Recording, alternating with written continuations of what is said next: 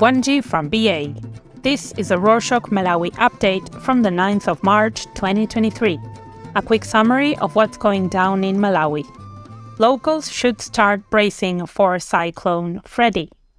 On Sunday the 5th, the Department of Climate Change and Meteorological Services, or DCCMS, released a statement saying that Freddy was intensifying in the Mozambique Channel and that it was moving towards the southwest coast of Madagascar. They said there was a high chance that Freddy would move back to the Mozambique coast later in the week, but said it had no direct impact on Malawi at its position. They did mention, however, that it was enhancing the Congo air mass into Malawi, causing heavy rains in some areas. On Tuesday the 7th, they released yet another statement saying Cyclone Freddy had intensified into a tropical cyclone. They said, according to weather models, chances are high that Freddy will make a second landfall over the Mozambique Channel by Friday the 10th. Because of this, they said there is a high likelihood that the cyclone will continue moving to southern Malawi by Saturday the 11th into Sunday the 12th.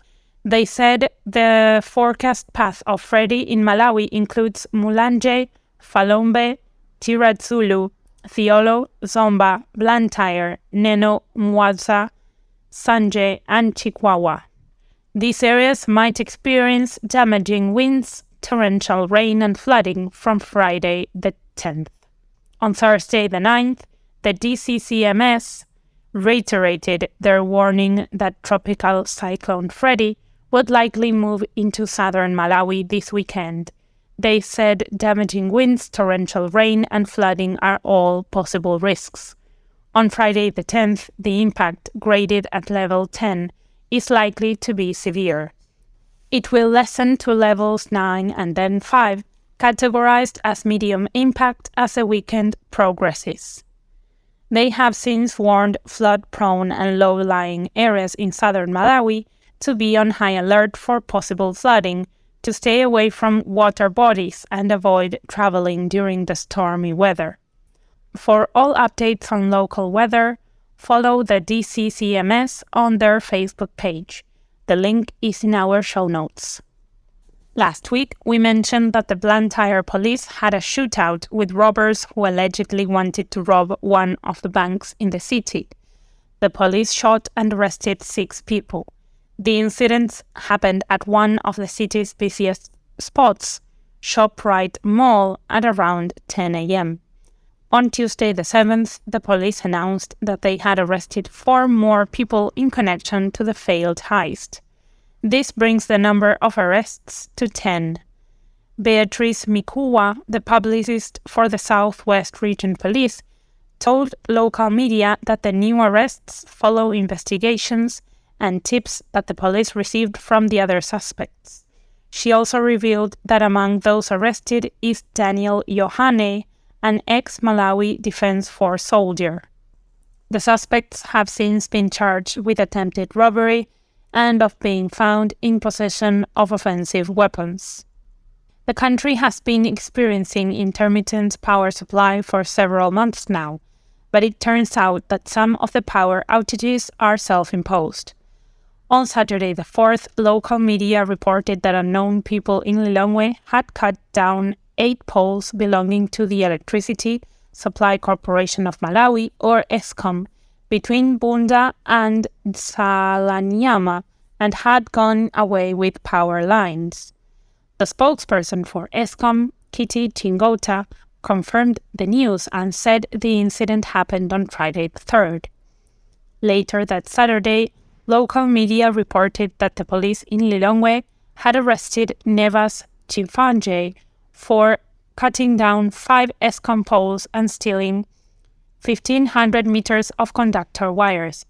These were valued at about 9.7 million kwacha, which is about $9.5 thousand. Hastings Chigalu, the public relations officer for Lilongwe Police Station, said Chifanje was caught by Katete forest rangers who were patrolling Salanyama Forest Reserve. They found him cutting down the poles using an axe. He had already cut down 5 poles when they found him. Tigalu said the incident happened on Friday the 3rd and that they are currently trying to recover the stolen conductor wires. The news angered many locals. They condemned the behavior and described it as barbaric. On Saturday the 4th, the State House released a statement saying President Lazarus Chakwera had removed Sean Campondeni as the Director of Communications for the State House. He had replaced him with Kent Mfepo, a social and behavioral change communications expert. The statement also said Campondeni will continue to work as the president's assistant and speechwriter, and that he will be assigned other duties going forward. The news was confusing for many because Campondeni had revealed earlier that week that he was leaving the State House. On Wednesday the 1st, Campondeni said the State House quarterly briefing, which happened on the day of his announcement, would be his last. He did not say where he was going and said Malawians would be briefed when his replacement is appointed. Some people think there might have been a family squabble between the two since Campondeni is the president's son-in-law. A new survey revealed that Malawi's best universities are not rated highly on the global scale. On Tuesday the 7th, local media reported that a public research body from Spain known as Consejo Superior de Investigaciones, best known as CSTI, conducted research called the Webometrics Ranking of World Universities, in which Malawi's universities were not among the top 100 African universities. According to their 2023 research, Chancellor College leads Malawian universities at position 196, while Mzuzu University comes second at position 273. Kamuzu University of Health Sciences is at 358. Meanwhile, universities from South Africa have been ranked in the top 10, making some Malawians doubt the competency of the country's curriculums. Speaking of universities, local media reported that a student from Chancellor College was found hanging in his room on Wednesday the 8th. Authorities are yet to comment on the matter. However, some commentaries from local witnesses said that the deceased was a second-year student. They said he was found in his room at Chikanda village in the early hours of Wednesday. They said the police have taken his body. They are expected to give a detailed report after conducting investigations. The suicide cases in Malawi continue to rise, causing a lot of worry among many locals. There are calls for the government to take intensified action in improving mental health services in the country. On Wednesday the 8th, one of the country's popular traditional healers died. The woman was in her old age and was simply known as Ayaya. She became known for allegedly enriching people and turning around their fortunes. She died after succumbing to a long battle with backaches. Some people are anticipating to see what will happen to those whose riches came from her. A 69-year-old citizen, Brighton Mumbo, trended on social media this week. While many people his age are not as active, Mumbo cycled from Chitipa to Mzuzu, over 300 kilometers, to take part in the Mzuzu Half Marathon, which was 21 kilometers long. Despite having traveled such a long distance, Mumbo went on to finish at position 25 out of 94 participants. He told local media that he has enjoyed being a marathoner since 1972. The Mzuzu Half Marathon was the first of the annual event and was held on Sunday the 5th.